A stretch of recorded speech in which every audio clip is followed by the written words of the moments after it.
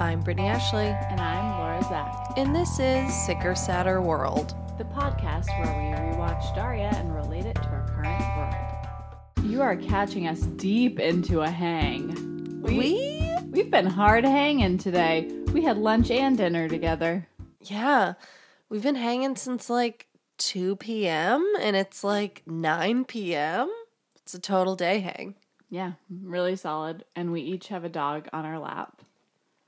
What's funny about this episode is that the doorbell rang so many times in the episode because it's symbolic of so many people coming and going that the dogs barked every single time a doorbell rang on the show. Which goes to show that I think they use really realistic sound effects.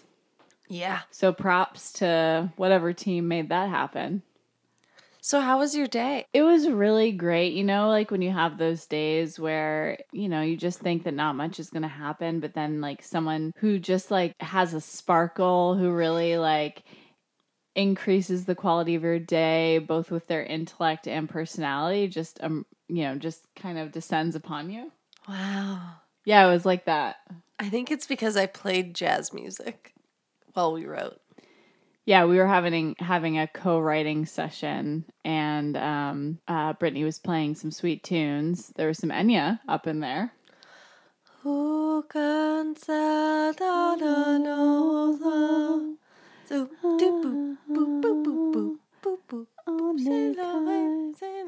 mashup. Yeah, mashup. I was ready for an Enya mashup.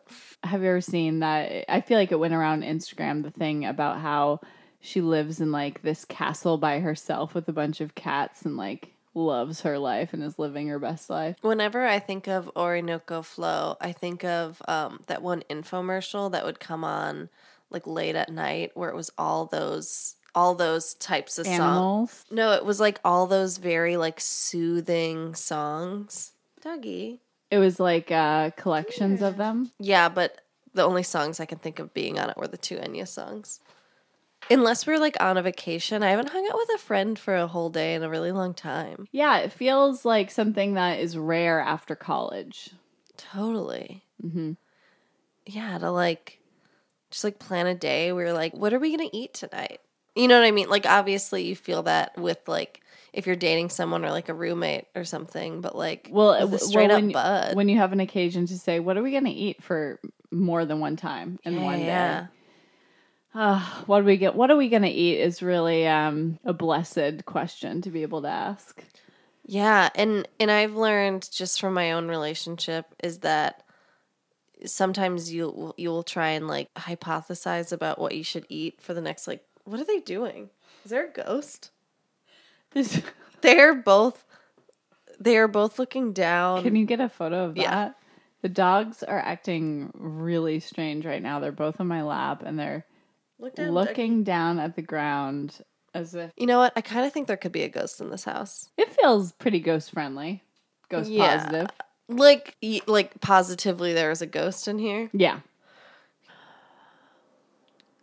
Do you feel like dogs can like sense when there's a ghost? Yes.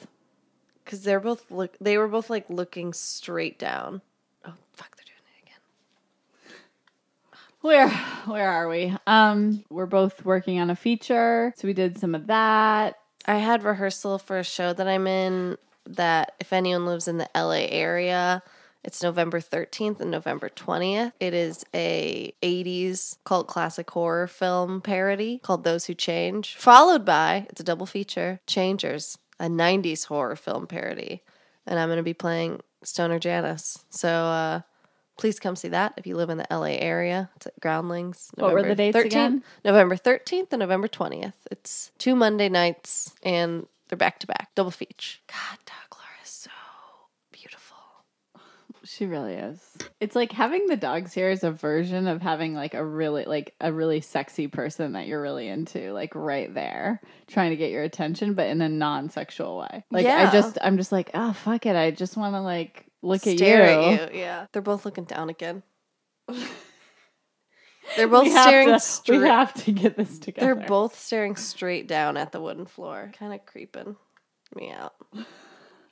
This room in particular has like ghostly vibes. Yeah, someone probably died here. La la la la la. La la la la la. This is my style. Got to get up, or I might fall. Excuse me. Excuse me. I've got to be direct. If I'm wrong, please correct. You're standing on the right. La la la la la. La la la la la. Season 3, Episode 8, Lane Miserables. Lane Miserables. I'm going to say Lane Miserable. Or Lane Miserables. Okay, I gotta get something off my chest. Almost every single time we see the Morgendorfers eating dinner, they're eating lasagna. They are a pasta-heavy fam. But, like, how often do they have time to make lasagna? I have never made lasagna, and I cook a lot. But lasagna seems really time-consuming. And for 2 working parents, it's excessive. It's a lot of lasagna. Yeah, it's pretty unrealistic. Maybe, okay, let's think realistically. Like, perhaps the artists, maybe lasagna was like... It was a reuse prop. Yeah, for sure. Mm-hmm. And so maybe it was just so much easier to, like it is in real life, it was easier to make lasagna than it is to make, Something new. Chicken. To try something new. Yeah. Anyhow, Helen is giving this speech on how great it is that they get to eat dinner all together and that they can share their days and that it's a blessing that they can share this time together. Everyone's kind of doing their own thing. Nobody's really paying attention to the activity at hand, which is that when Helen comes home from work, she wants them all to talk about their days. Daria's reading, Quinn's, doing whatever. Quinn's also reading, and she's reading a magazine called Waif. Oh, yeah, Waif. And then Jake is reading the newspaper and freaking out. And then we go to the Lane house, which is very different. I feel like this is the first time we've seen the Lane kitchen before. We saw the Lane kitchen when, I don't know why I'm thinking of this, but it was when Trent is on the phone with Daria trying to talk about what to get Jane for her birthday, and Jane keeps walking back and forth from the fridge. I don't know why I thought of that. Wow, it's so specific. Yeah. Well, this time we see Trent and Jane looking at the empty fridge. There's some sort of red soda that's been spilled in the fridge. So they're talking about that. And then a third person pops up to also remark on the emptiness of the fridge in sort of like an bummer way as well. But it's their mom. Yeah, it's Amanda, who I think we saw one other time, perhaps in when like Mr. O'Neill was calling her. Because I remember hearing But I don't Amanda. think we saw her face. We saw like her POV. Yeah. Oh, yeah, you're right. When she took the call. Yeah. And I sort of imagined her to look like Jane, but she looks nothing like either of them, which makes me wonder if Trent and Jane dye their hair. Although their dad has black hair. Yeah, their daddy has. But the whole family, I will say, spoiler alert, but we do see the whole Lane family. And, none of them look alike. But I think that might be to highlight the fact that they're such individuals and wandering beings. Or it's sort of like they got the Lady and the Tramp treatment. If you recall that Disney movie where at the very end, the Lady and the Tramp have puppies and all of the puppies just look fully like a Cocker Spaniel or like a wire-haired terrier or whatever kind of dog he was. Like it. Wait, Lady was a Cocker Spaniel? I believe so. She was some sort of spaniel. Maybe she was like a Cavalier King Charles Spaniel or something more regal. But I wonder how they overcame her pissing problem. I imagine that would be difficult to undertake as a partner. Yeah. No, for sure. That's the bedwetting, or not even just bedwetting, the floor wetting. No, I know a Cocker Spaniel. Yeah. She pees every time one of us has an emotion. Right. But do you know what I'm talking about? They Yeah. like acted like genetics weren't a thing. And Right. Like nothing is spliced in the babies. It's just you fully look like your dad or you fully look like your mom. And that's kind of what the Lane family is. Yeah. That's why you got to have parents that look pretty much exactly alike. Oh, because that's how it works in real life. Yeah. Yeah. I think I do look like you've met my dad, yeah? Maybe No. not. But I feel like I look You look a lot like your mom. but I think I look like truly if you took both of them and smashed their heads together. I feel like that's me. As it should be. Yeah. And the doorbell Ding dong. rings and it is Win, the first brother to Oh, I thought it emerge. was wind. I thought so too, but as they said it more, I think it's just Win.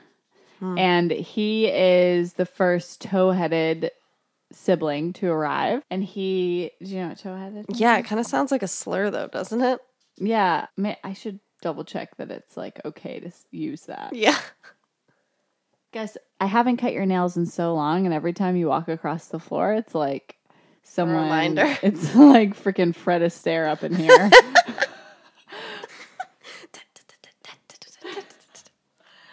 But Win is upset because he has just gone through a separation and he is gearing up for a divorce. So he's very sad. But I think that like perhaps he got a divorce because he lives in a houseboat. Some people would be into that. Doesn't sound like Katie was. No, Katie was not. And then the second to arrive. Before we can even get into Win or Wind, Okay. it's Ding Dong, It's Ding Dong. What does this mean? the doorbell. We said that. Yeah. Okay. And it's someone that I thought that you'd kind of be into, Penny. Oh, you mean the second person? Correct. Yeah, Penny. I was into her. She was a little too angry. I'm into softer ladies. Like Aunt Amy. Yeah, and Amy is exactly my wheelhouse. But Penny, I feel like you would be into for like a little bit. I think you would go on like a bender with Penny. And then you'd realize like, yeah, Penny's not for me. You'd be like very aware of the fact that you and Penny aren't like going to be a long-term thing. It's possible, but I don't know if I can respect anyone who goes down to Mexico to start a business and doesn't even bother learning Spanish. It's true. Anne has a parrot. Yeah, the parrot thing. I know someone who has been with her partner for almost 30 years now. And there's a parrot in the relationship that has been there since the beginning. And There's is a still third? alive. There's a third. The parrot is the third. Its name is Pickle. Ugh. And they have like 2 adult daughters now who are there. And Pickle is, May I ask if they're both women? yeah. I hope this isn't a lesbian thing because one of my old roommates' friends who's a lesbian had a parrot with her partner. I forget the name. If I ever heard it again, I'd be like, that's the name. I definitely. Those are the that's- only yeah. 2 parrots I've ever heard of being Same. domestic and both lesbian couples. That's not saying. Not terribly surprising. Yeah. Then, ding dong, daddy. Ding dong, daddy's home. And he's come from some travels as well. It's very quickly established that all of these children and the family are real rambling men and women. Yeah, pretty much Jane. Jane is kind of like the black sheep in the family, as you find, because like she's kind of the only one with like roots. I mean, obviously she's in high school, so she kind of has to stay there, but she seems to be the only one with like real roots. However, we probably can infer that she will leave after high school and probably go to like New York or something. But she's really the only one that's rooted there. It really does just feel like she is temporarily rooted there, though. I can't imagine her like making Lawndale her life. Could you see Trent making Lawndale his life? Yeah, but just out of laziness, just Right. out of like not having the gumption to change it. But there's an interesting juxtaposition that happens throughout this whole part where you're meeting the rest of the Lane family, where we're cutting back in moments to the Morgendorfers, and you really kind of quickly appreciate. It's sort of like what I remember us talking about in the first or second episode about how glaring the Morgendorfer girls' privilege is. Right. And this is another example of that, of how all the things that Quinn and Daria find annoying about their family and like somewhat smothering is actually quite a luxury when you compare it to, you know, cutting to Jane and Trent like having no food in the fridge and Right. having all of their family be pretty like distant emotionally. Right. But we also obviously, like, it's reinstated that Helen is certainly the head of the household. She's the one that keeps everything afloat. There's an interesting interaction between her and Jake where he's watching basketball, I'm assuming, and is just kind of like very checked out. And she's trying to have a real conversation about parenting. And she is like, I feel like you don't even know like the rudimentary facts about our children that we parent together. Right. And then he quickly proves her point by saying that he thinks that Quinn is 11 years old. And this kind of reminds me of that viral essay that was going around about emotional labor, that it's not always about, like, obviously he will cook sometimes, but there's also this emotional labor aspect to remembering and knowing all these things about your family. Like, Helen is certainly the one that remembers birthdays, remembers anniversaries, remembers things that they have to go to. Like, she no doubt pulls a lot in terms of emotional labor, and Jake kind of is there just as like this relief. Yeah, he definitely has like the oblivious father thing going on with him. Which you don't really see in a lot of other shows. I don't know. I feel like that it's a pretty common archetype. Like I feel like a lot of Are you talking times- about like the like doofy husband and like Yeah, wife just- who has it together? Exactly. That's pretty common, I think. Yeah, but this I feel like in those shows, I feel like that trope always works against the woman in a way, because you're like, they make the husband more relatable than the woman, and they make the woman more like kind of naggy. Whereas with this, it's like you actually are really irritated with Jake and you're kind of more on the side of Helen. Right. Yeah. They do the same thing that other shows do, but actually make you sympathetic to the The person, yeah, that's pulling the labes. So pulling the labes, everybody. So Jane is starting to realize that her house is getting a little too crowded for her. She's trying to watch Sick Sad World, and Wynn comes in and needs to watch this show called Living Marriage. It's a holistic blueprint for lovers.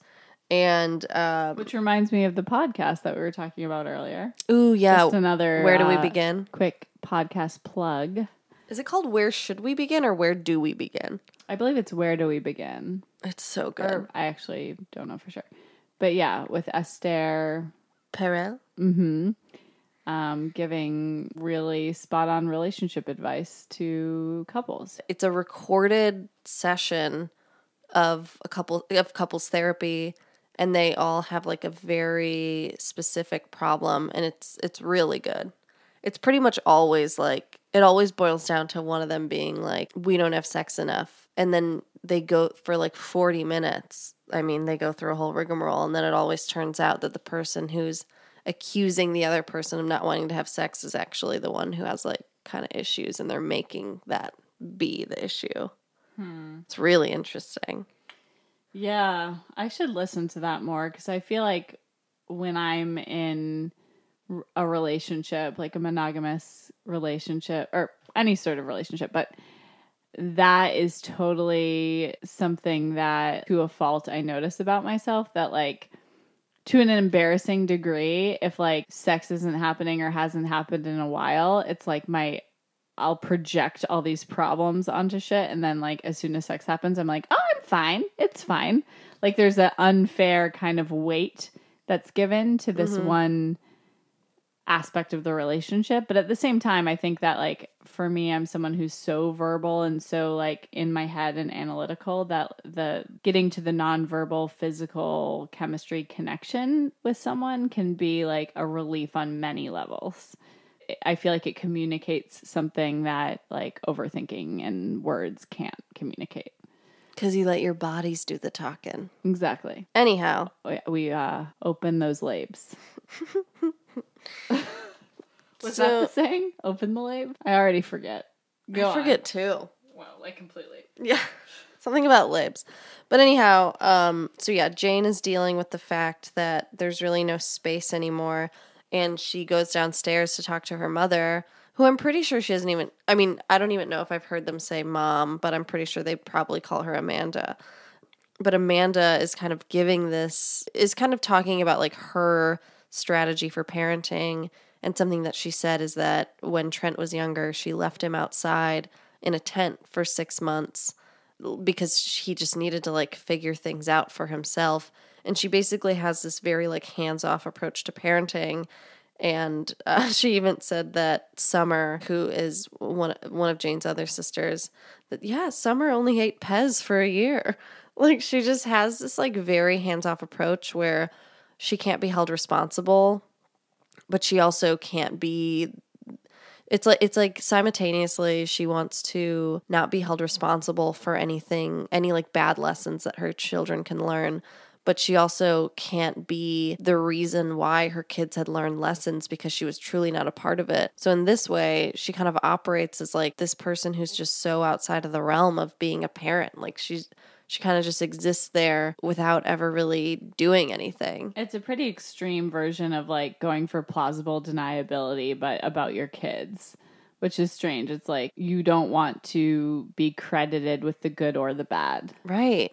And so this episode for me was just really quite interesting because it really does show two very different parenting styles, which is a threat. Like I feel like this is a theme that is totally a thread throughout Daria. We've seen so many different parenting styles. Like I feel like the two other ones we saw was when Daria was babysitting those two children, and then also when she dated that guy who had like those very like granola-y parents. Yeah, and we saw with Jodie's parents. Yeah, totally. And so it's interesting to always see the way that the Morgendorfers parent versus the way another family parents. And you kind of always come back to like, I mean, except for the Landons. I feel like the Landons were kind of took the cake. But I feel like a lot of the times you're like, oh no, the Helen in particular is a really great mother. But she does have flaws, totally. She cares about her work like a lot, but I think that's also okay because she does find a way to balance. You know what I mean? Like she comes home and she's very interactive with her children. Right, and she works full-time just like her husband, but her husband doesn't even know their children's ages. Right. Yeah, and there's so many things about this show that it's interesting to like notice what worked at the time it came out in the 90s that wouldn't have worked now. And I totally could see a show nowadays conveying this level of neglect, but in real life, like the Lane style of parenting would be, I don't even know how many like points it would violate, unlike if a social worker was checking out the house or something. Right. I feel like there'd be so many like think pieces. Right. So Jane ends up coming over to Daria. So basically both Jane and Trent end up escaping to the Morgendorfers. So it's this juxtaposition of like, you know, you've seen the Morgendorfers as this complete whole. And then the family coming together in the Lane household actually ends up alienating more than creating unity. And so in particular, Jane and Trent want to get out of there. Jane comes over the Morgendorfers first. And Jake... Helen really wants to bond with Jane. Yeah, which like I on think their is morning sweet. runs, which it's great that Jane is still running. Yeah, I know. Carried over from her track star episode. But Jake takes this opportunity to grill Jane about Daria, and Jane says he only gets 3 questions, and he ends up asking her age, her height, and her favorite color. So given that he spends so much time railing against his abusive, alcoholic, neglectful father, it's pretty shocking the extent to which, like, I feel like they almost pushed it a little bit too far. I don't know if I actually believe that he's that oblivious or would be that oblivious. Yeah, I agree. And he also, I could see him asking those questions about Quinn perhaps, but I feel like with Daria, they've done so much work to build the connection that he and Daria share together that it feels it feels like a reach to be like, he doesn't know anything about Daria. And then Trent also comes over to the Morgendorfers, and I found that moment really sad because there's this whole exchange where they've just sat down for dinner, and Trent kind of goes out of his way to comment about how whatever it is they're having is his favorite thing. Like he's clearly angling to be invited to have some, Right. but it was like this grown child, like a young adult, who just seemed hungry. And like he wasn't being fed at home, seeing this home cooked meal and like trying to figure out how to get it. It was really sad. Right. And then coupled with that is that he was talking about how he was probably just going to live in the van. So there's 2 instances that we've heard of in about 10 minutes where he didn't live in the house. He lived outside of the house, most likely for attention, perhaps. For attention? Yeah, like I'm just going to go live in the car. Like I'm just going to go live in the tent. Oh, from his family. Correct. Like from his family of origin. Yeah, Yes. yeah, that's fair. New outfit alert. Daria is wearing a Mark Twain shirt to bed, and Oversized t-shirt. I didn't see any pants or shorts. Did or you? underwear. Well, I didn't look there. I remember that comment you made about Daria's legs before, so just checking if you were But scoping that was it with out. boots. I think all legs look better wearing boots. But all 3 of them, Jane, Daria, and Quinn, have an outfit change. Jane, So does Trent. Yeah. And He's wearing a green tank top. Jane and Daria are basically in their like nighttime lounge wear, and Quinn is wearing a purple number that seems like she's about to go out on a date. Yeah. And she wants Jane to help her figure out the right shade of eyeshadow to wear.